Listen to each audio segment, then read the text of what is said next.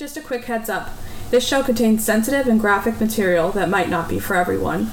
If you don't enjoy in-depth true crime, humor about true crime, and drinking, please don't continue.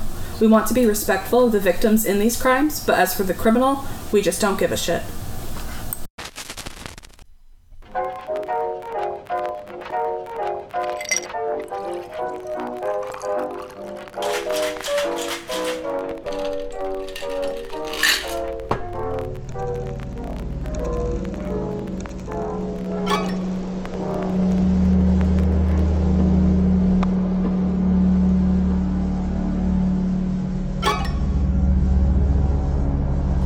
Welcome to Crimes and Cocktails, a podcast where we explore true crime while drinking a customized cocktail created by us, your bartenders.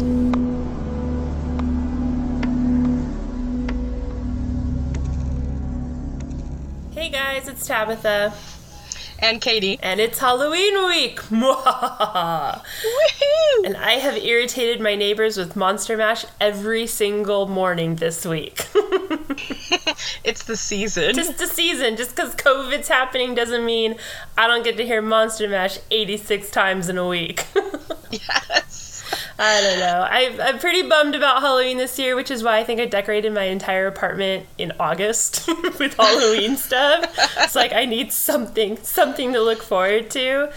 And I'm still planning on dressing in a costume, even though I'm not really sure I'm going to do. I think I'm kind of leaning towards Bride of Frankenstein, just because it's a classic, and I feel like I never do the classics. So, I don't know.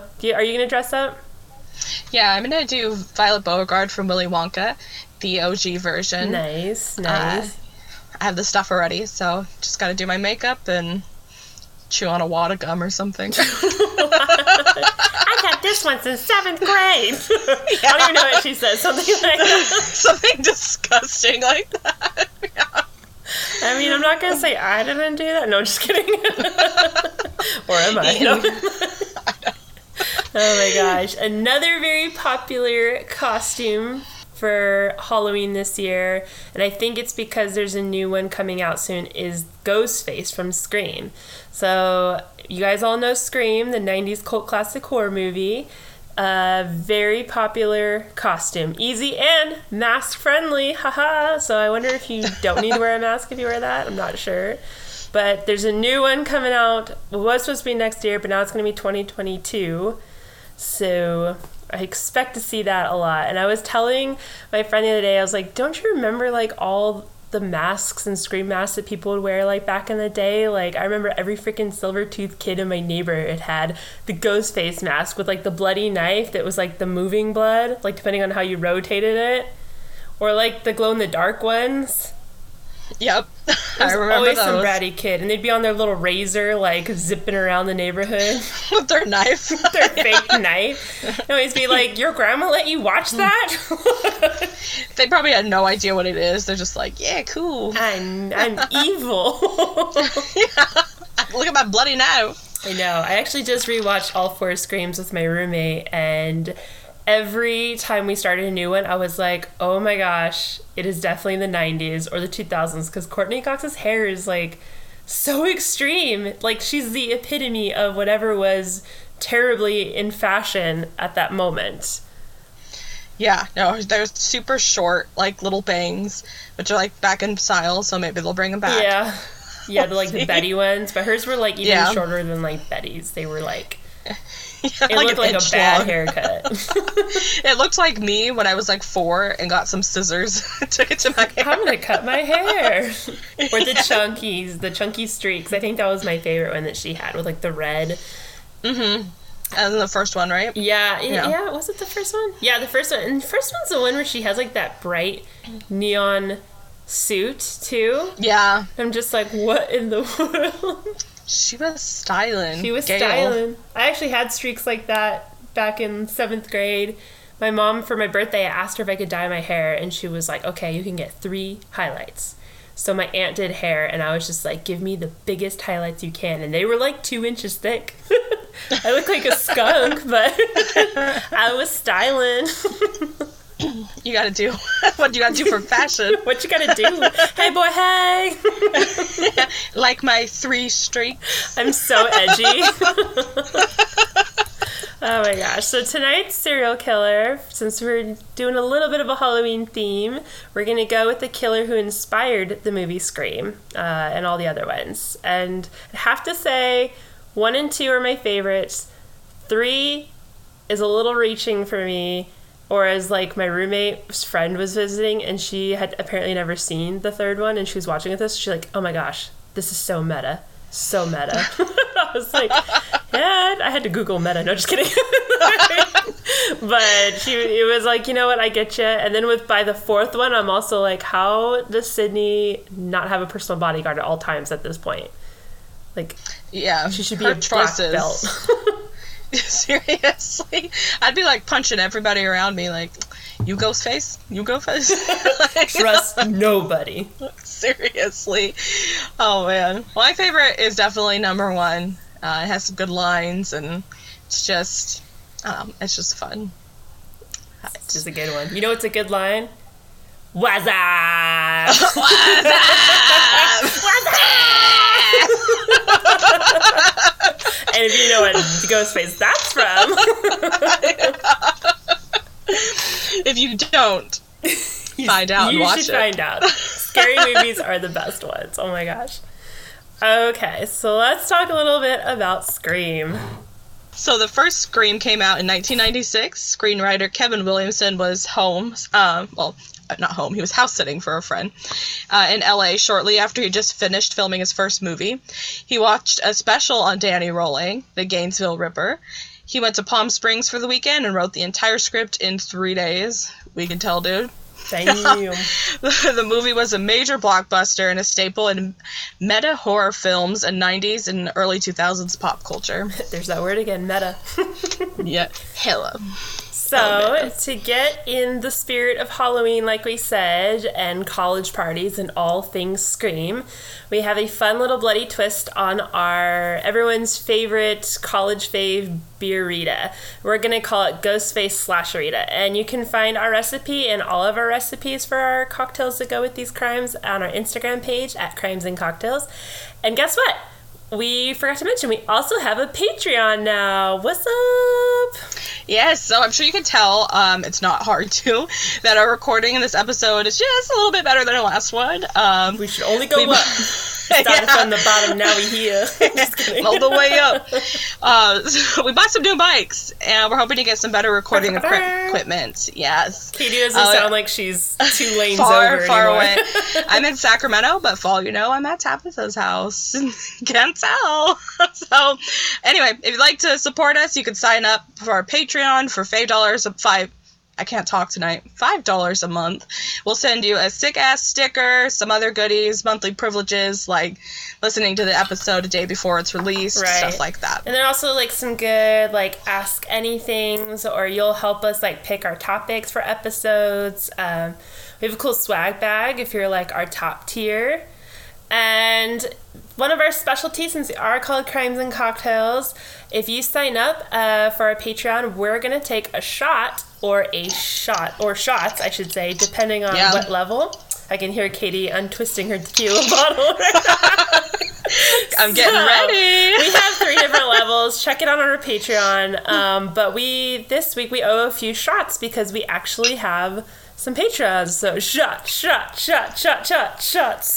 Everybody. But, so we want to thank our 2 new and very first, I always want to say patrons, but I guess it's actually patron, but you know what? We're drinking tequila. It's patrons. Taylor, we owe you 2 shots for signing up for our double shot level. And Devin, we owe you a single monster shot for joining our single shot level. Thank you guys so much. I'm drinking tequila. And I honestly think I'm just going to take 1 shot now and then the other 2 a little bit later. That was my first one. Oh, yeah, that sounded really fast. I didn't even cheers you, bitch. Well, I poured my second one right now. Oh, God, so okay. Let's go. Cheers. I'll cheers through the mic somehow. All right. Okay. I'm going to save this 3rd one for a secret other time throughout the episode. Blast it on me. Because if I take 3 in a row while I'm drinking my margarita at my time. Is that when you're and not finish the episode. Someone check on Katie. She's passed out in the closet. I record in my closet, so somebody come find me. Oh Taylor's all getting ready for work tomorrow, and I'm just KO'd in my chair. Okay, so thank you guys again so much for supporting us. I hope you like what you hear, and there's some swag coming your guys' way. Anyway, so let's get back to our drink recipe. So I'm calling it Ghostface Slasher Rita. Cue scream music. Okay, because nothing says Ghostface like a college party with tequila shots, cheap beer, and a squeeze of blood. Am I right? So, in a shaker, you're going to add 1 scoop of ice, 2 ounces of silver tequila, because I don't like gold, 1 ounce of simple syrup, 1.5 ounces of blood orange juice, 1 ounce of lime juice, and you're going to shake, shake, shake. And then in a salted rim, go ahead and pour that in there, and then top it off with your favorite lager, which I think we should go with Corona, just to be in season, you know. Fitting. Corona. Actually, though, you guys should really go support Corona because I heard that people had stopped buying Corona because they're morons. And I'm just like, really? They actually lowered, when this thing first happened, I remember going to the store and Coronas were like on sale. So I was like, well, I'm stocking up. I should have stocked up. I never drank so much in the first month of the pandemic in my life. When you have nowhere to drive and nowhere to go, it's kind of like, why not? I remember doing like Zoom calls with everyone and we're like, happy hour! It's like 10 a.m. I don't know what time it is. I don't know what day it is. No, I still don't know. Okay, on top of your Corona or your favorite lager, go ahead and squeeze and drop a blood orange slice and add a 1/2 ounce of Grand Marnier. And cheers! I'm already like halfway done with mine, to be honest, so. I made myself a huge one, and I'll just be sipping that. Alright, so. Alright, we're going to start off with our original Ghostface, Danny Rawling. We're going to be doing that all episode, just a warning. Alright. So, Danny Rawling, and as you know, no good serial killer had a good childhood. Nope. Daniel Harold Rawling.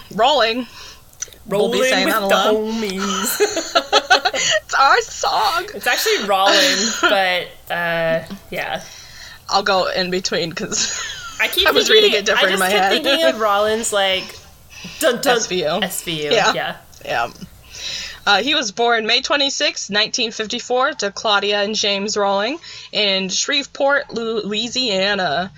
And about a year later, his younger brother Kevin followed.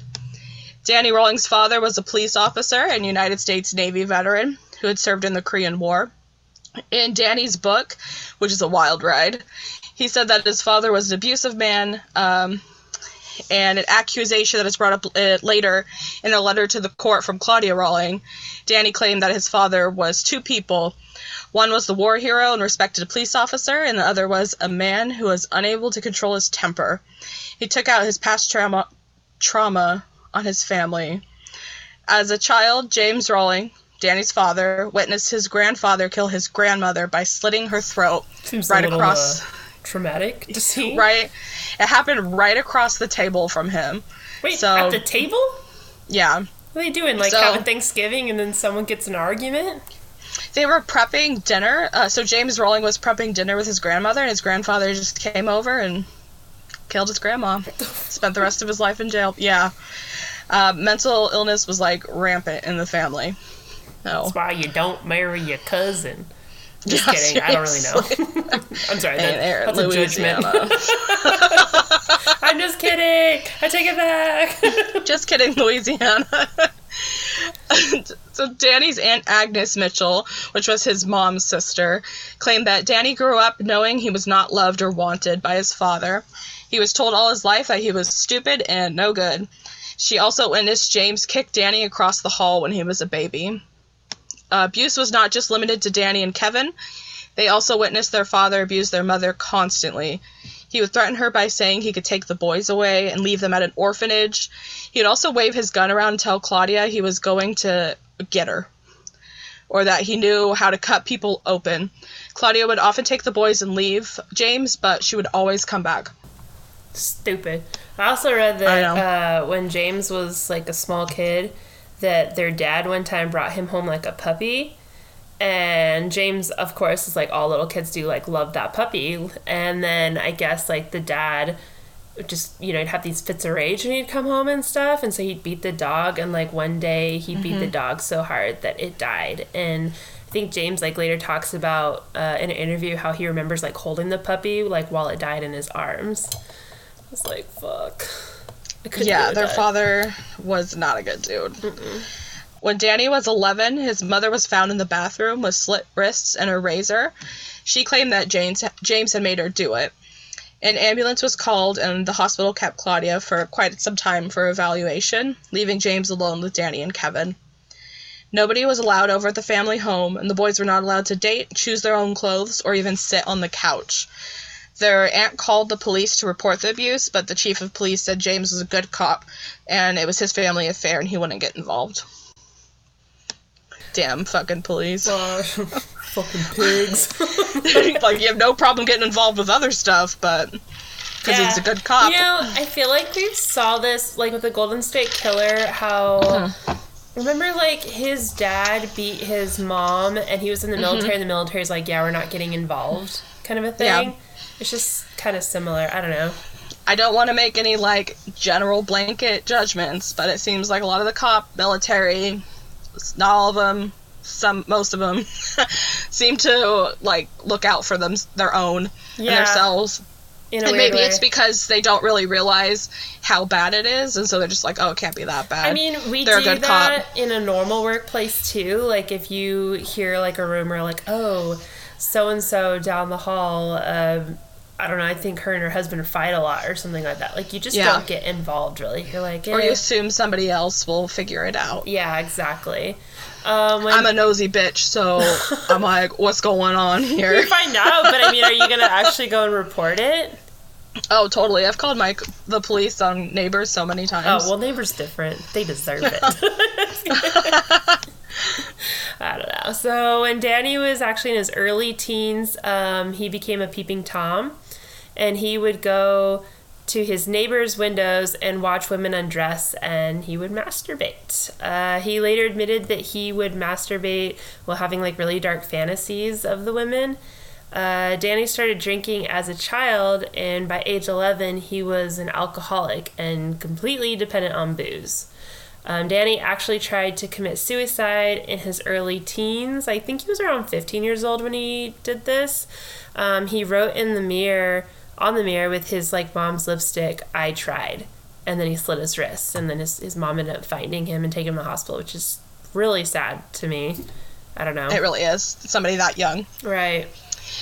The first time he got really drunk, he came home and tried to fight his father, who pinned him down and handcuffed him, and then had the police from work come and take him to juvie.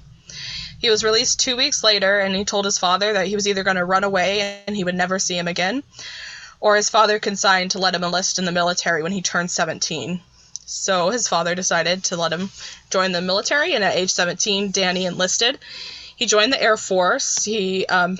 I can't remember what the first one he tried to get into, but he failed the test. So I think it was the Navy, actually. I think it was the Navy, which would make sense because he tried to make his father proud all the time. Yeah, because his dad was in the Navy, and I think I remember reading that he tried to get into the Navy and was not. So the Air Force will take anyone. Yeah. I don't know what they call it. They call it Chair Force, right? Yeah. Like, you're in. Oh, he arrived at Lackland Air Force Base on June 28th, 1971, and then later was moved to Homestead in Florida. Danny said that this was the only time his father told him that he was proud of him, but it did not last long. Danny was kicked out of the military at 19 because he had marijuana on him. Possession, which actually I was reading somewhere that he was a major alcoholic. So even when he was in the military, I guess was having problems with him drinking like a lot and stuff. They would lock him up a lot, like as punishment for drinking, and then he was taking LSD too, but they found the marijuana on him, and I think that was what they were able to get him out of there. Mm-hmm. Oh, he moved back home, and he moved in with his grandfather. He got involved in a Pentecostal church, and there he met Omather Halko. And the pair married in 1974, and they had a daughter named Kylie. And now she has her own makeup business. No, I'm just kidding. I was like, what? Like Kylie Jenner. All right. So Danny was unable to keep a job because he drank too much, and then he began to be abusive, just like his father. And he had difficulty performing sexually. Omather filed for divorce. I know. Omather she was like, hell nah. Anyway, so she filed for divorce and left Danny in 1977 after he threatened to kill her. Shortly after they divorced, Danny raped a woman who resembled his petite brunette ex-wife. So Danny began a burglary stint throughout Louisiana, Mississippi, Georgia, and Alabama, and was eventually caught in Georgia at a Winn-Dixie grocery store. He was sentenced to 6 years in prison and was abused by both prison guards and other inmates. Eesh. And after he got out, he continued his burglaries and was arrested again. This time, when he was talking to his attorney, instead of going to jail, he actually just asked if they would cut off his hands. Obviously, they did not cut off his hands, but I think this is just because he felt like he had no control over himself. Yeah. You know, like, this guy had a rough childhood. Here he tried to commit suicide. He knew that he had a problem with holding a job, drugs, alcohol, like, abuse, and all this stuff. And he's just like, just cut my hands off, like, cut them off, kind of a thing. You know? Yeah, I think he definitely felt out of control. This guy I was reading was like 6'2", 200 pounds. Like, he could defend himself if he wanted to. And as you can see, he has no problem overtaking people. So right. I think he was had been beaten so much and then felt like he didn't have any control over himself or what was going on. Yeah. So obviously they didn't cut off his hands. And he spent 4 more years in jail. In 1988, he returned to, is it Shreveport? Shreveport, Louisiana, after getting out of prison. And right about now is where things start to, get a little bit crazy. Yep. So now we're in 1989. Which, before I get crazy, I'm going to take my second shot. Yeah, I'll take my third shot with you right now. Might as well. So, I'll say this one's for Devin. This one for you, Devin. Thanks, Devin. What is that movie? Is it The Secret Life of Pets? Yeah. Where, like, there's, like, a dead animal. Have you seen that movie? Oh! You know, there's like a dead animal, and there's like the rabbit, and he's like, it's for you, baby. Yes! What is the name? It's like something P, I think. Yeah, Scotty P. Something like that. Yeah. It's for you, Devin. Cheers. I have my third one, so I'm all paid up. Don't want anybody calling to collect. I still owe my debt to Taylor. Oh, man. I thought this was like a good idea. And I was like, oh, this will be fun. And then we got like 3 signups in 2 days. I was like, oh, fuck. I was like, we're going to start spreading these out. Oh, man. I had to like wash it out with my margarita. That's what I do. That's potent. I never could understand why I was the drunkest bitch at the party. I'll just chase the shot of vodka with my beer. That's a good idea, right? Okay. All right, so let's get back to 1989, when the murders start. On Saturday, November 4th, 1989, in Shreveport, Louisiana, Danny's behavior escalated from burglary and rape to murder. He was fired from his job at Poncho's, which was a Tex-Mex buffet restaurant. Which I heard he was like a server. Someone wrote like an article about him, like, he was a server to make ends meet. And I was like, okay, bitch, I'm a server. I've been I'm not a server right now, but I was a server for a very long time. And this guy got fired from, no offense, but how hard is it to be a server at a fucking buffet? You get fired. Like, and at Poncho's, Tex-Mex. Come on. I'm so ashamed. He probably was sampling. Just like, they're like, excuse me, those fajitas are for the guests. I'll never forget this guy I met in college one time. He got fired from Safeway Because he was sampling in the meats department. I know exactly who you're talking about. Yeah. I don't know why that stuck with me forever. I was just like, that is hilarious. Stuff in your pockets with turkey. Sampling. Oh my gosh. Anyways. After he got fired, he threatened to hurt his boss, and later that night, still angry, Danny broke into the home of 24-year-old Julie Grissom, a petite brunette, which, you know, sounds familiar, who had been watching at Dillard's department store in the mall. Julie was a student at Louisiana State University and living with her father, 55-year-old William Tom Grissom, an AT&T supervisor with throat cancer. They lived on Beth Lane, which was in the Southern Hill neighborhood of Shreveport. That weekend, Julie's 8-year-old nephew Sean was also staying over at the house. It was his birthday weekend, so he was staying over with his aunt and his grandfather as a way to celebrate.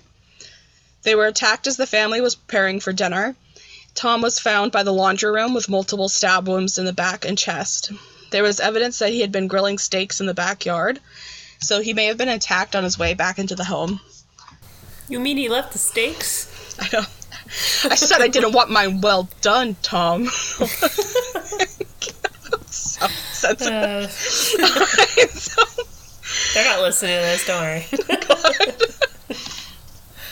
So Sean was found in the living room. He had been stabbed once in the back while watching TV, and the knife had gone through the other side into his chest.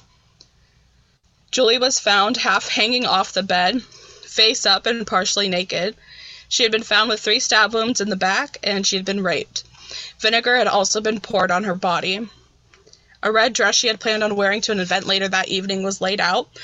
They weren't discovered until Monday when Sean's school called his mother to let her know that Sean hadn't been at school.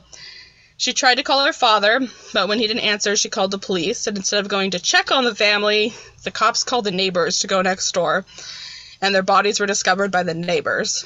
Like, how horrific.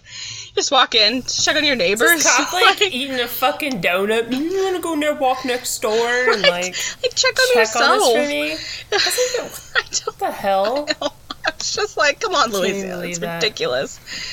Oh, then cops finally decided to show up, and they said that nothing had been stolen or disturbed, and they described the scene as very neat and clean, which I thought was weird because, you know, there's 3 dead bodies in there. Yeah.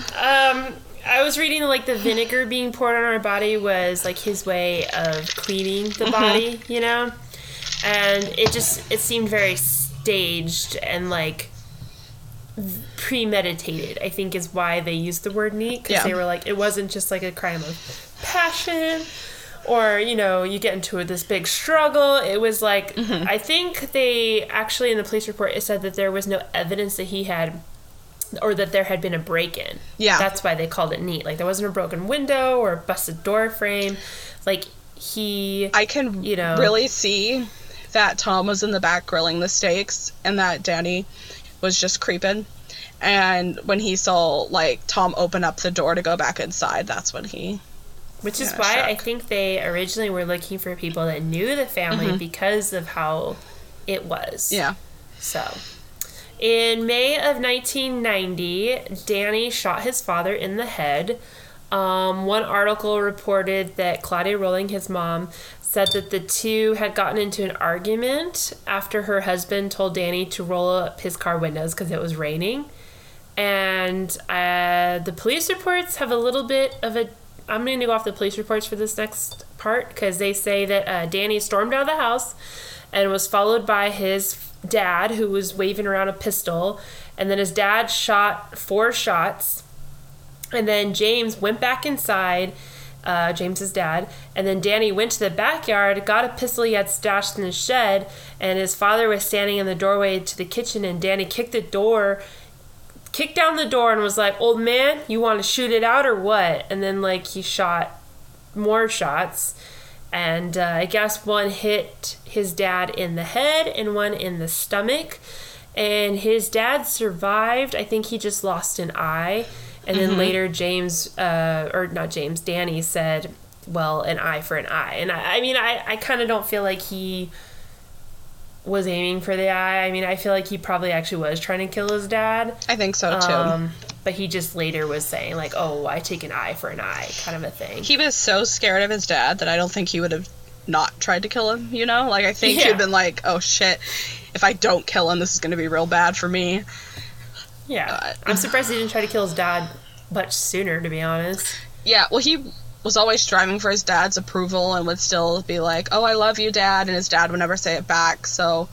Right, and we also see, like, a lot of serial killers that, you know, like, they have some, like, bent-up resentment towards, like, a parent or something like that. They usually, or whoever it is, the object of their... Anger. I want to say anger, not affection.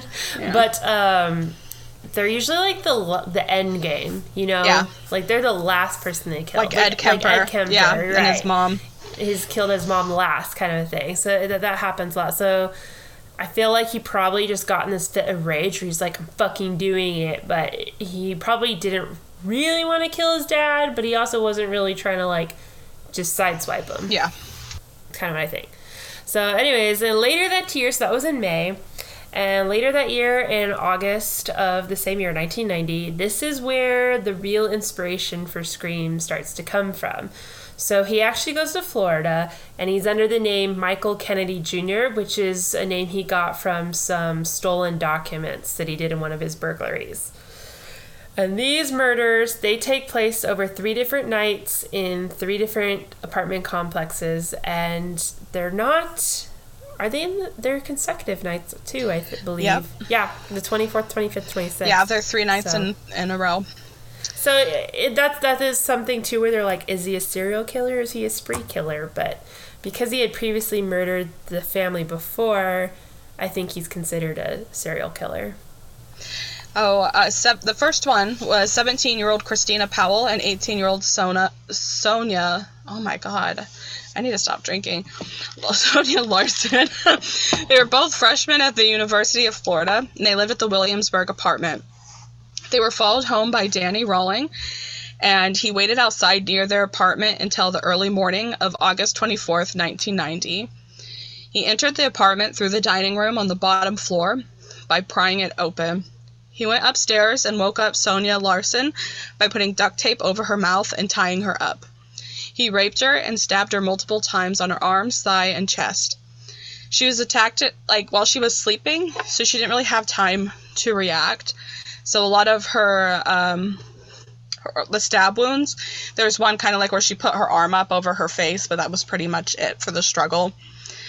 Her shirt had been pulled up after her attack, and she was dragged from the top of the bed over the edge of the frame.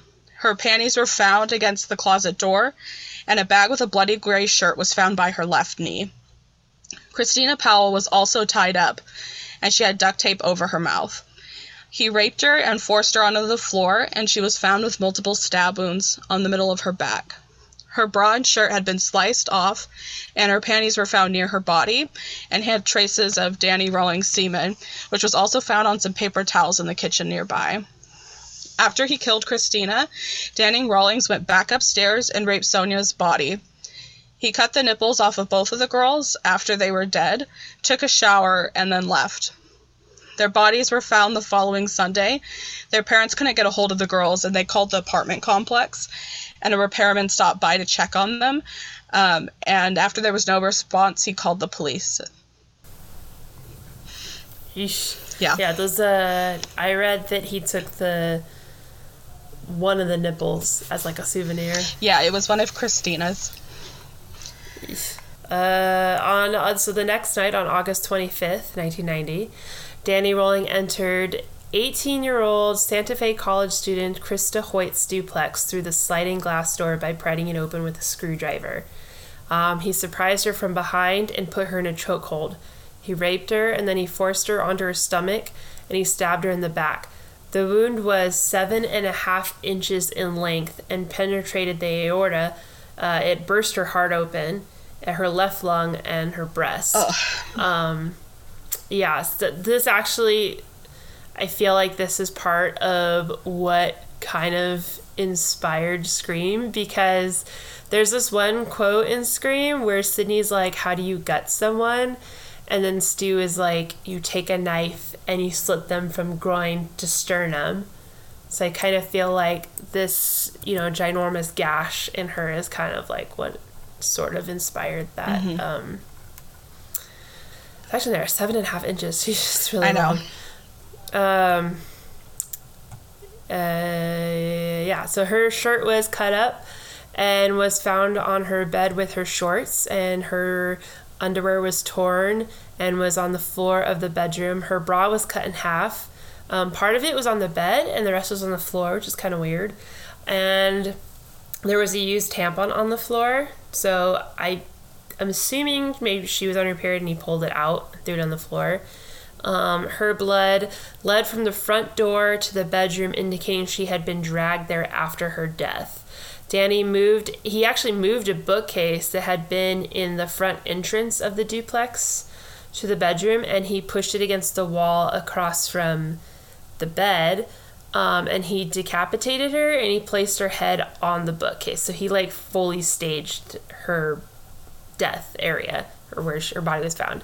And he faced the bed. He had her head facing the bed, where he then posed her body sitting up in the bed with her socks and shoes still on, and her nipples had also been cut off and were sitting on the bed beside her. And she was found the following Sunday night after failing to report to work at the sheriff's department, which is kind of ironic that she worked for the sheriff's department. I think she was actually one of the people that helped with the calls, is what I read. Yeah, I think that's what she was, a screener. Right. Yeah, Deputy O'Hara, was sent to check on her, and when she didn't answer the door, he and the duplex's landlord, they walked around with a sliding glass door, and they were able to see her body sitting up in bed, which is super freaky. Yeah. Oh, gosh. So the next night, 23-year-old Tracy Pauls returned home from vacation the night of Sunday, August 26th. She talked on the phone with her friend Lisa Beyer, who told her about the murders of Christina Powell and Sonia Larson. They talked on the phone until 1 a.m. So at this point, Krista's body hadn't been found quite yet, but people were already freaking out because of Christina and Sonia. Her roommate at the Gatorwood apartment complex was Manny Tabota. He returned home from his bartending job around 1:30 a.m. After they went to sleep, Danny Rolling entered the apartment through the sliding glass door in the living room. All the sliding glass doors were creeping me out, as I only have sliding glass doors, in my apartment. And I don't know, they freak me out. I hate when people have sliding glass doors that don't have, blinds on them. Or curtains, and you can just see, out into the yard, and it's just, pitch black. I hate that so much. I was at this one house, and it's, out in the middle of the hills, in the middle of nowhere, and, all the windows, even the front door was glass, actually. The front door was a glass door, and all the windows and everything, and nothing had blinds or curtains on it, and I was like, I don't like that. I could totally see someone staring at me, or... Right? You just look over and there's a face. Oh, God. The other day, my roommate scared herself to death because we have a window right by our kitchen sink, and she was washing dishes, and it was at night, so she looked up and her reflection scared her, and she was like, oh, my God. I was like, dude, I do that 6 times a day. Jumpy. Especially with the stuff that we watch and listen to. Who that? I don't know how I sleep at night. So Danny Rolling entered through the sliding glass door. He went into Manuel's room first, and he stabbed him. But he woke up during the attack, which you would, and started to fight back. Manny was a football player, and in order to subdue him, Rolling stabbed him 31 times. Oh. Now, Tracy woke up when she heard the commotion. She walked down the hall, and she saw what was happening with Manny, and then she ran back down the hall to barricade herself in her room. Danny finished up with Manuel, followed, and he broke down her door by ramming himself against it. He taped her mouth shut and tied her up before raping her. He stabbed her multiple times and then dragged her off her bed by the feet and down the hallway. Her body was found with a towel and dish soap between her legs. Her curtains had been taped shut with duct tape, and items from her bathroom, like a curling iron, were found in the hall, and the contents of her purse had been spread out over the bed. That's so weird. I know. Also, like, the dish soap, was he, like, scrubbing, like, it down there? Yeah, so Christina was found with dish soap, too, between her legs, but the bottle... I wonder if he's, like, trying like with to the get vinegar? rid of DNA or something. He may have, and that... But DNA is not really, like, a thing at this time. Well, it's 1990. They're starting to use it more. It's not as like it is today. I guess, yeah. Yeah. I got confused on what time it was, actually, or what year it was. Yeah. It's... But, I mean, just throwing some dish soap in isn't going to do anything. Their bodies... Just for you serial killers out there, dish soap. No. Their bodies were found the following Wednesday after Tracy didn't return Lisa Byers' phone calls. Byer called a friend to check on her, and a maintenance man opened the apartment and found their bodies. It's so creepy that Tracy was on the phone with her friend the same night about, the other deaths that Danny had been committing, and then she herself was targeted. That's like a Scream movie, where they like are on the phone talking about it. Yep. Also, these poor landlords that keep having to find these bodies. I know, and stuff. Neighbors and landlords and maintenance men. It is. It's difficult. Actually, my aunt, she died, of natural causes, but it was the landlord that found her, the apartment manager, actually. And I was just thinking, like, oh my gosh, like the things that apartment managers must see is beyond me. I don't even know. So much. Yeah, at the time of these murders, though, the city of Gainesville in Florida only had a population of 84,000, so it's pretty small. And it's definitely it's a small college town. So people are just going crazy. The police are completely baffled by this. Residents are terrified. All these murders happened like the week before school started at the college. This is like in August, and I can't remember what the number was, but a significant amount of students like actually went back home. They're like, I'm skipping the semester or the year, they like, which I would, to be honest. I'd be on the first plane back, be like, bye. Like, why can I go on the opposite side of the country? Exactly. And then a lot of the kids were sleeping in other people's dorms and apartments, like in giant groups of like 20 and 30. Like they're all like sleeping together. I think it was terrifying because the fact that Manny was this big football player and this guy got taken out, that just makes it all the more terrifying. And these murders were extremely grotesque and gruesome. I mean, like in the movie Scream, how he like poses these bodies, puts them, was he put like the coach's body on the football field and things like that, or the garage door and stuff, like, and he poses them in weird ways. It's so similar. I mean, it's just absolutely horrible, morbid, grotesque. I mean, the time that guy must have spent in the apartment to do that after, it's not an easy thing to, like, first of all, decapitate someone. Yeah. But then to spend your time, like, moving shit around to, like, have it set up in he's, like, pushing a bookcase from another room down the hallway to her bedroom just so that he can have a place to prop her head. It's just... I can't even get my brother to help me move a bookcase. Gosh. Yeah. Also, like, this whole thing makes me never want to sleep on the couch because was it the last murder where one of them was like sleeping on the couch and he kind of stood over their body and then went upstairs? That was the first one with Christina and Sonia. The first one. Yeah, so he was watching Christina sleep for a little bit and then went and like murdered Sonia first and then came back down and got Christina. And with all of these murders, he like stabs them in the back, but then he positions them where they're like face up. Yeah. So he's like handling these bodies pretty well after killing them. It's just bleh. I know. Anyway, so on September 7th, so not very long after this, he in 1990. So actually, back this up. They didn't really have a suspect at the time when these were happening. It was so random and bizarre. Police could not figure out a motive or anything like that. There was a student that went to the college, that had some mental illness history. So he actually was investigated, but his DNA or blood did not match the stuff at the crime scene, which is kind of sad because I was reading the reports and like people were like so willing to sell this guy out to like, oh, he was always weird and stuff. I'm like, jeez.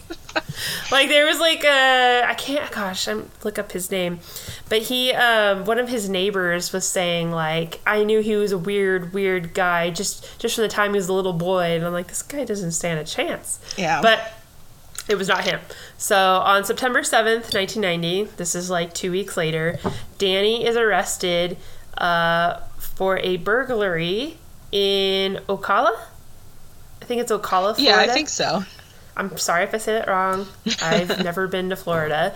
But he was living like a wild man, like freaking Bear Grylls out in the woods with like a half-assed tent near the college apartment complex. And I think, if I can remember right, correct me if I'm wrong, the police had gone out to those woods for something, and they saw Danny's tent campsite there.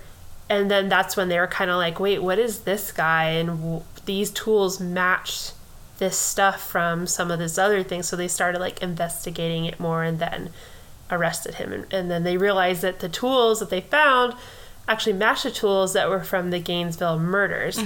He also had like audio diaries, like a tape recorder and stuff. So this guy, yeah, we have to get back. This guy thought he was like gonna be a country star also. Just 1 second. I just picture him out in the woods, like at night, turning on his little tape recorder, and he's all testing. All right, okay. Dear Diary. So I actually have, I know, dude, I actually have a song here.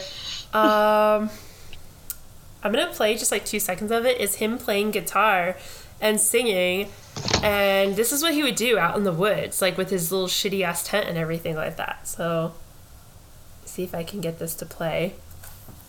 And I was reading the comments and this one person's like, I have a really hard time reconciling with myself that I actually like this song. It's like, I get it.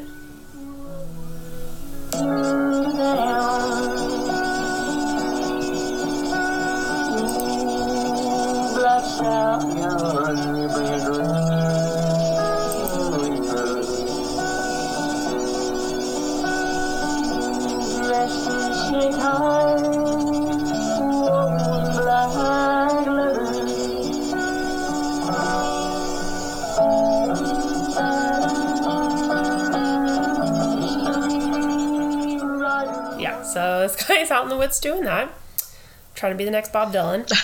And he's out there, I don't know, squatting with his stolen goods and his guitar and his tape recorder and talking about, I don't know, how he kind of hinted at all this shit.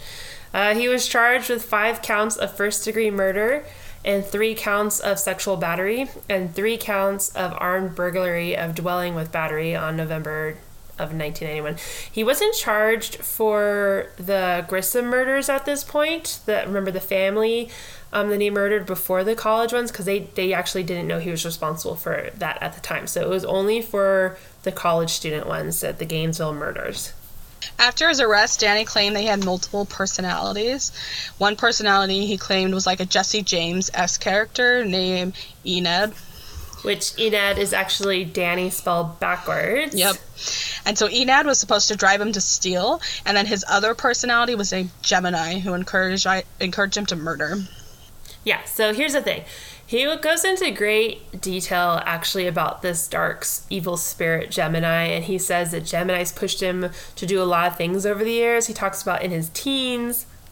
He talks about when he was married, and that Gemini is the one that pushed him to commit some of the really heinous sexual acts at these Gainesville murder crime scenes. Here's the thing. I don't know if you guys have seen The Exorcist #3, but the main possessed killer is called the Gemini killer. Mm-hmm. And the language to communicate with the demons is English, but backwards. So, like, Enid is backwards, Danny. and the Spirit Gemini. Just kind of feel like, don't try to fool us horror movie fans over here.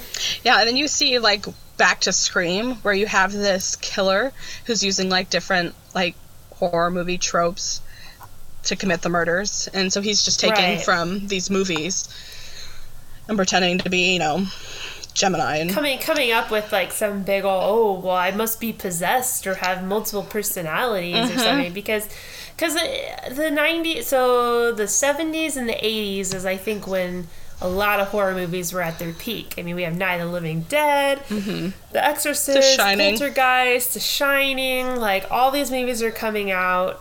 They're, especially in the 70s and 80s when this guy's growing up, demon possession is, like, everyone's ratting out their weird-ass cousin in the 70s. Because they saw The Exorcist, and they're like, oh, dude, I think my cousin's possessed. And I saw him talking to his cat. He has the devil in him. They were going crazy. They were going absolutely crazy. What was it? Son of Sam said that the dog made him do it? Yeah. He was talking to a demon-possessed dog, apparently. So a lot of these criminals, and I'm not saying that demon possession doesn't happen, but a lot of these criminals were using that as an excuse, like Son of Sam, who later confessed, I made it up. But, you know, they know that the media eats that shit up, and they'll make the news. Americans eat that shit up.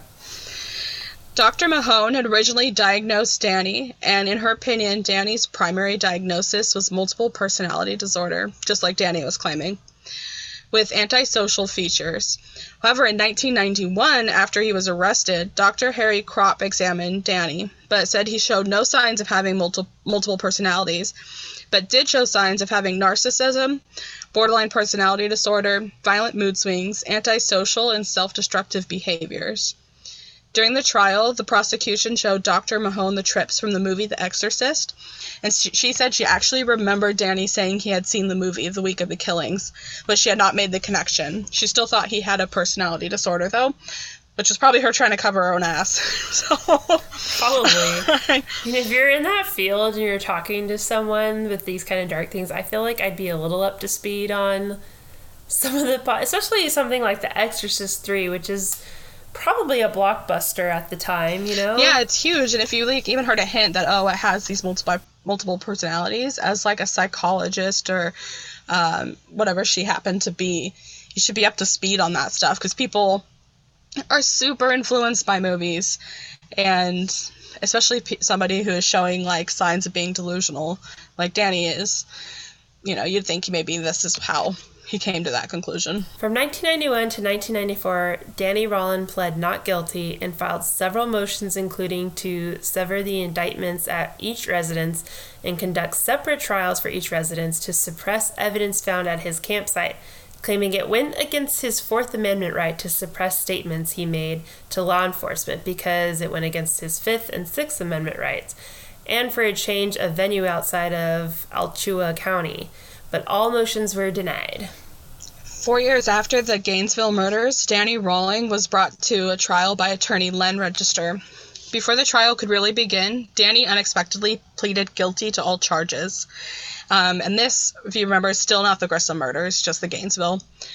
So they were able to move into the penalty phase of the prosecution. Photos of the Gainesville murders were shown to the jury, and Claudia Rolling and one of Danny's ex-girlfriends, Lillian Mills, both came to defend Danny so he wouldn't get a death sentence. Both said that he had been abused by his father and was mentally ill, so didn't deserve to die. This was to no avail. Danny Rawlings was sentenced to death by lethal injection on April 20th, 1994. I think that he decided to plead guilty so that they would probably go, or he thought would go easy on him, and maybe take the death penalty off the table. He was, filing those motions that you mentioned right up before, and then, denied. And then I felt like he kind of gave up and was just like, all right, I'm guilty. Who knows? Rawlings said he wanted to be a superstar and get the status of like Ted Bundy. I don't think he quite made it despite the Scream movies and the 2010 film The Gainesville Ripper, which I've never heard of until I started working on this. Me either. And I'm like, it didn't come out that long ago, but I think it was an indie film. Yeah. And then even Scream, not really if anyone knows that that he's the guy behind the inspiration of Scream. Yeah, it's just, based on it. It's not the story of him or anything like that. Right. So everybody knows Ted Bundy. People who aren't even interested in true crime know Ted Bundy. There's podcasts, there's documentaries that are dedicated to him and his crimes. There's a Zac Efron movie. Which he's I very thought, by the way, recognizable. was a terrible film. I don't remember it that much. I remember watching it because I was like, ooh, Ted Bundy, ooh, Zac Efron. But then, now I don't really remember it, so it probably wasn't that good. I think it was on Netflix or something like that. It was made for Netflix. And I just felt like, this is not interesting, and they made Ted Bundy too attractive. I mean, he's not super attractive. He still has he's a like creepy... a fucking unibrow. He still has a creepy look to him, Yeah. And I just felt like it was a little bit more from the perspective of his wife and trying to give us a reason why she would stay with him in a way. I don't know. It was a weird thing. I know a lot of people that get all their Ted Bundy information from that video, and I'm like, it was not accurate. No, and it wasn't a documentary. It's exactly. It's a movie. And a lot of the stuff in there, it happened, but it's not explaining the reasons behind or why or going into it. I also felt like what I remember of it is that they were trying to make Ted Bundy into the star. And, he's famous, but he's not like some superstar. He's a disgusting human being or he doesn't deserve... Yeah. He definitely doesn't deserve Zac Efron playing. No, he's not some movie star hunk. Soaring, flying. Don't ruin that for me. Anyway, so Danny was big news, though, at the time of the murders. I mean, everyone was hearing about the Gainesville murders. It was horrible, disgusting. Rawling was eating all this shit up, and he would love to make reporters really nervous and shock them with things he was gonna say. I guess I was reading this one article, and this one reporter was saying about a conversation he had with Rawlings that just really stuck with him. And I guess Rawling tells him have you ever held titties in your hands? And, I'm sorry, but yeah, he says titties. But the reporter's well, yeah, I mean, of course I have, quite a few times. He's all shifty-eyed. I'm not a virgin. How do you know? No, he's just saying that. And then, but then Rawling looked at him, he's like, no, I mean literally holding a woman's breast that has been cut away. Really holding them in your hands. So gross. It's just disgusting. And as you remember, he did that on those poor college girls. He cut the nipples off. And kept one. Yeah. I don't know. Gross. He was definitely big news at the time. I think now, though, in 2020, people wouldn't even know who Danny Rawling was if they weren't, interested in true crime, or maybe if they are interested in true crime, they might know who he is, despite the Scream movies. And even then, I don't think people would know that Scream is based off of a true story. They're just this is a funny movie, a meta movie about horror movies. It's just silly. There's 5 of them. Which is this true. Can't be real. It's true. I mean, it is this, he built on it, but he was inspired by this slasher story here. So anyways, while this guy's in jail, he somehow manages to write 2 books, and he uses every opportunity he can to display his stupid twangin' bangin' country hymns, which I'm going to play a clip for you that he actually did in a courtroom a little bit here. One of the authors that helped him write his quote-unquote story was motherfucking Sandra London, who I think is a total shitty person with some serious shitty issues. I would agree. She's a true crime author, but she's not a true crime fan like us. She's a literal fan of the crimes and the killers. I am more interested in this stuff, and I would say I have an interest in the psychological behavior behind it, but I'm not over here masturbating to the... Yeah, good job. Yeah, wow. Cut all these girls up. What the hell? And over here, Ted Bundy, I'm saying, I'm not this girl's oh my god, he's so hot. No. If you're out there and you're like that, You got fucking issues, so... Yeah, you need to go see and talk to, like, a therapist. See these someone. people are disgusting. Or the women who, like, write letters to serial killers in prison, and they're just like, oh my gosh, let's get engaged. There's so many What is women wrong that with are, that are, like, quote-unquote engaged or married to people in prison, and I'm like, what? Like... You know what they did, and what is usually... the benefit of that, too? Like, with him and with Ted Bundy, like, they did that to women. Like, yeah. why are you okay with that? Not that it would be okay if they killed a man, but, like, they targeted women in horrific ways. They could do that to you. Yeah. I don't know. I don't know if it's, like, a thrill for them, like, the I bad think it boy is the thrill thing. Because they know they're never getting out. So they're like, all right, well, I can have this engagement. I can have some notoriety. I can write these letters to this sicko, but he can't touch me. Yeah, it's a weird situation altogether. When, so Sandra met Rawling when he was in prison, and they co-authored a book together called The Making of a Serial Killer, The Real Story of the Gainesville Murders, which... In that, Rawling actually drew a bunch of pictures that he put in there, and he somewhat kind of confesses to the infamous crimes and to other crimes that he had not been convicted for. And both Sandra and Rawling were actually sued by the state of Florida under the Son of Sam law, which is where, so the Son of Sam law is, it's basically stating that convicted criminals cannot profit off of their crimes, such as like selling their stories to filmmakers, authors, and stuff. This law started from how I was talking about Son of Sam earlier, David Berkowitz. He had talked about wanting to sell his idea and his pitch about the whole fucking dog possession thing and all his crimes and everything to filmmakers. So the state of New York was like, oh, hell no, you're not doing that. Mm-hmm. And I think that if a criminal does write something or produce something that does profit, the victims' families are actually the ones who I believe get those profits. Yeah, which is totally fair. So I read this book, that's by Sandra and Danny. It's fucking insane. Like, he doesn't refer to himself as, like, I. He just says, like, oh, Danny went and did this, or Danny went and did that. Like, he's talking about a different person. She does the forward for it, and she says, like, oh, like, I'm the only one who truly sees him. Like, I love him, and that's when I knew, like, what the fuck is gonna happen right here.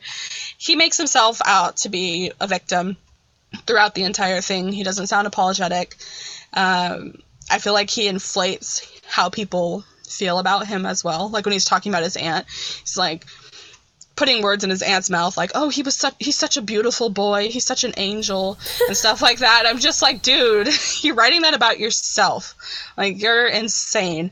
Oh, that book, I didn't finish all of it because it was a very difficult read, but because of how just disgusted I was. Right, and it's like, okay, the guy did have a very shitty and terrible childhood and upbringing. Oh, yeah. I would never wish that on anyone. No. At all. But there are people that have also had an equally shitty childhood and they don't go out and murder people. Mm-hmm. And especially in such a premeditated and disgusting way. Yeah, we were talking about that too when there was the Golden State Killer, Joe D'Angelo. He also had a messed up childhood. Right. There's no excuse at all. I could see, not that this is justifiable, but I could see if he had snapped one day on his dad and killed his dad, like how he kind of almost did. Yeah. And that was the end of it. That would be like, okay, that kind of makes sense to me because your dad tortured you your whole life and tortured your family. But for you to go and take this out on innocent people and just... I feel like they use it as a free pass for their already sick thoughts that are already there. Like, he's done so many different... He's trying to go down so many different roads, too.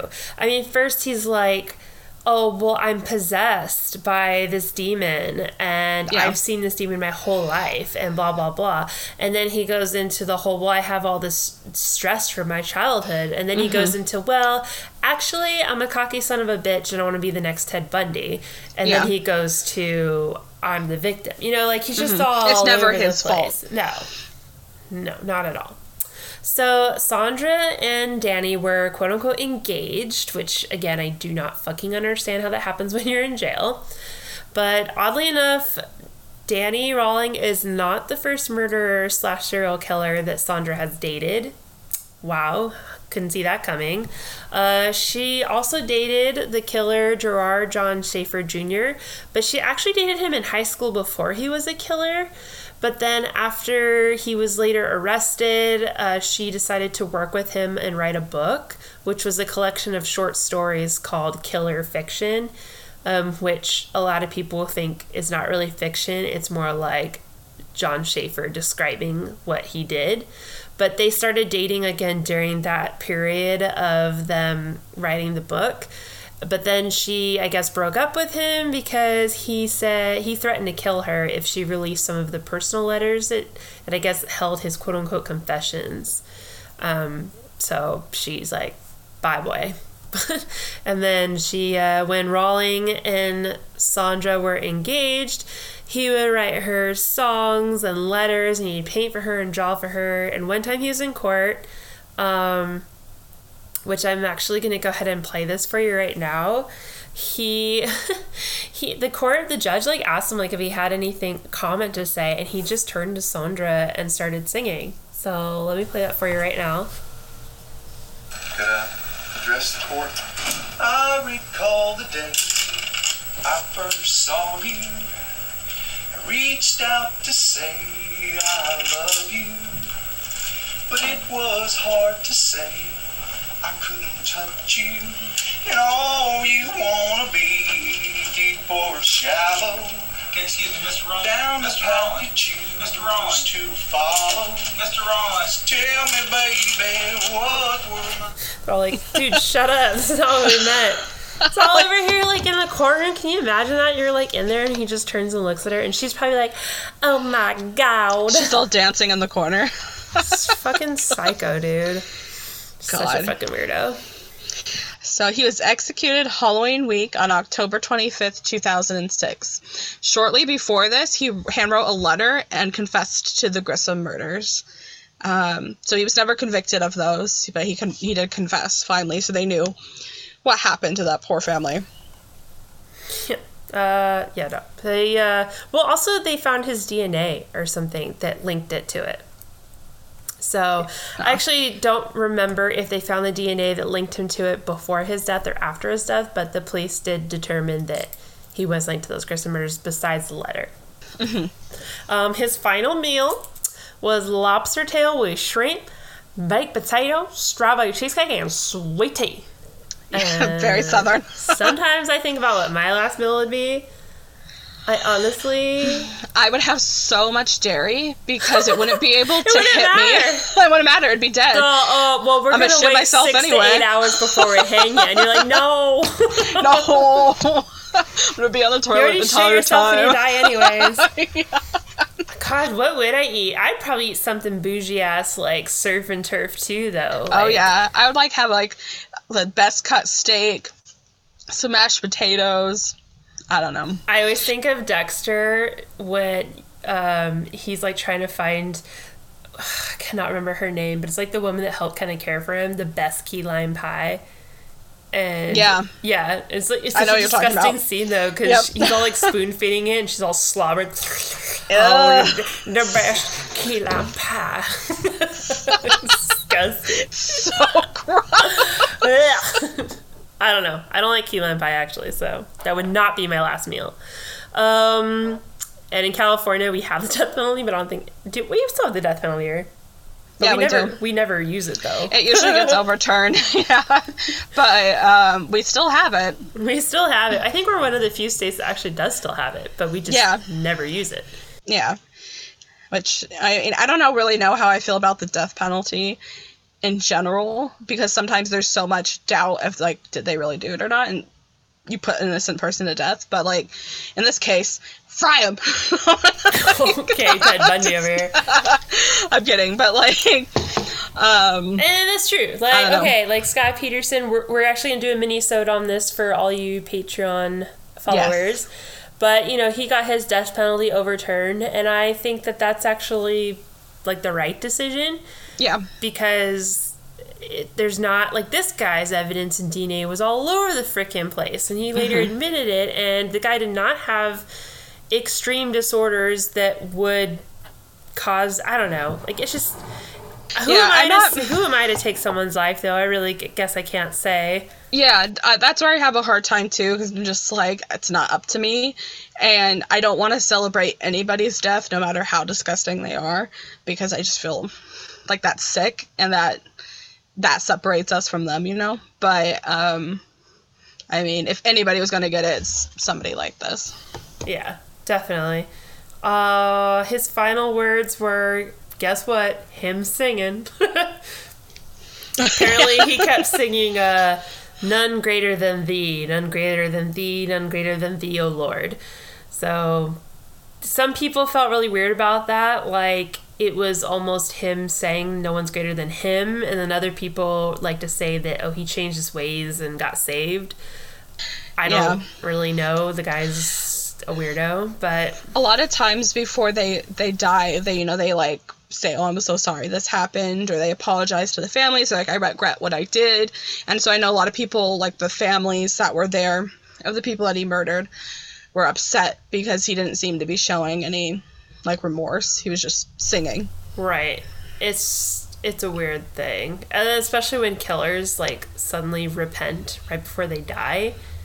They're just covering their bases. You know the movie The Mummy from the 90s? Yeah. Do you remember that movie? Yeah. So, you know, that little guy, like, when the mummy comes for him, he's, like, pulling out, like, the Star of David, the cross, and he's, like, saying prayers in every single language. So he's, like, trying to cover his bases. Because he meets a maker. It just feels like that, yeah. Oh, my gosh. Well, that is the Gainesville Ripper, aka Danny Rolling, who's just aka Ghostface. aka Ghostface. I'm gonna take my last shot here for Tay. Like we said, join us. Let me go and drink this one actually real quick. And then we'll talk after. Gosh, I get too old for this shit. Woo, it's got a little burn. I work at 8 a.m. and I'm like, whoo-hoo. I'm on unemployment. Which is why you should join our Patreon. Yes, perfect segue. We're poor. Yeah, so look us up on patreon.com at Crimes and Cocktails, or you can check out our Instagram at Crimes and Cocktails. Or if you have anything to say, like maybe you want to hear more of, I don't know, the Gainesville Rippers tunes, which I think are actually on Apple iTunes. I don't know, whatever. You got something to say to me, whatever. You want to holler at your girl? Then you can also email, because people still email these days, at crimes.cocktails@gmail.com. And what was I going to say? So, like you mentioned just a few minutes ago, for our patrons on Patreon, we're going to be doing some small mini episodes for your enjoyment that go along with our normal every week episodes. So our first one is going to be an update on the Scott Peterson case. You know, just be 15-20 minutes, be a little bit more casual than this, which I don't know how that's possible, but it will be.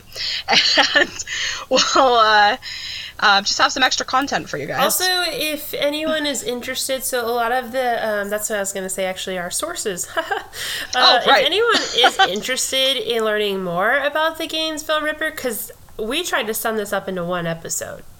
It could easily have been like a 5-parter or something. I got a lot of this from the Florida Supreme Court files, and I will put that link in our Patreon, actually, if anyone wants to do some late night reading before bed.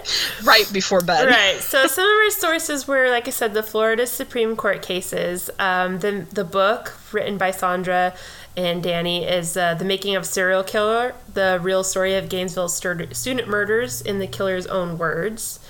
Blech. Alligator.org. Is that really a website? Yep. Wait, what is alligator.org? Florida, my friend. Oh my gosh. Has anyone done the Florida Man and then you type in your birthday?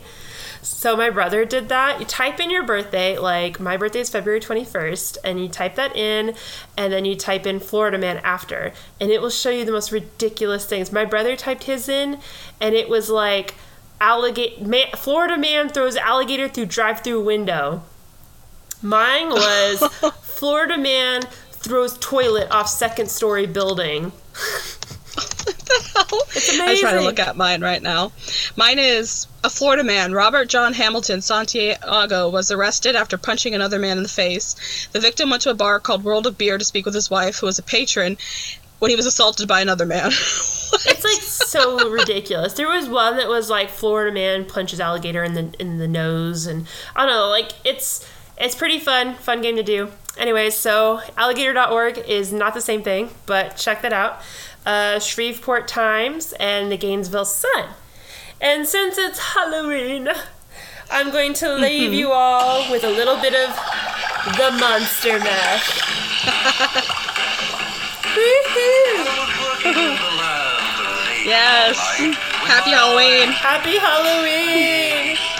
A monster from his slab began to rise, and suddenly, to my surprise, He did the mash.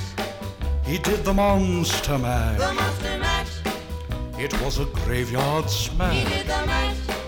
It caught on in a He flash. did the mash. He did the Monster Mash. From my laboratory in the castle east to the master bedroom where the vampires feast. The ghouls all came from their humble abodes to get a jolt from my electrode. They did the mash. They did the Monster Mash. The Monster Mash. It was a graveyard They smash. did the mash. It caught on in a flash. They did the mash. They did the Monster Mash. The zombies were having fun. The party had just begun. The guests included Wolfman, Dracula, and his son. The scene was rocking, all were digging the sounds. Igor on chains, backed by his baying hounds. The coffin bangers were about to arrive with their vocal group, the Crypt Kicker Five. Played the mash. They played the Monster Mash. The Monster Mash. It was a graveyard They smash. played the mash. It caught on in a flash. They played the mash. They played the Monster Mash. Out from his coffin, Drac's voice did ring. Seemed he was troubled by just one thing. Opened the lid and shook his fist and said, "Whatever happened to my Transylvania twist?" It's now the mash. It's now the Monster The Mash. Monster Mash. And it's a graveyard It's now smash. the mash. It's caught on in a flash. It's now the mash. It's now the Monster Mash. Now everything's cool, Drac's a part of the band, and my Monster Mash is the hit of the land. For you, the living, this mash was meant to. When you get to my door, tell them Boris sent you. Then you can mash. Then you can Monster Mash, The Monster Mash. and do my graveyard Then you can smash. mash. You'll catch on in a flash, Then you can mash. then you can Monster Mash. Mash! Easy, Igor, you impetuous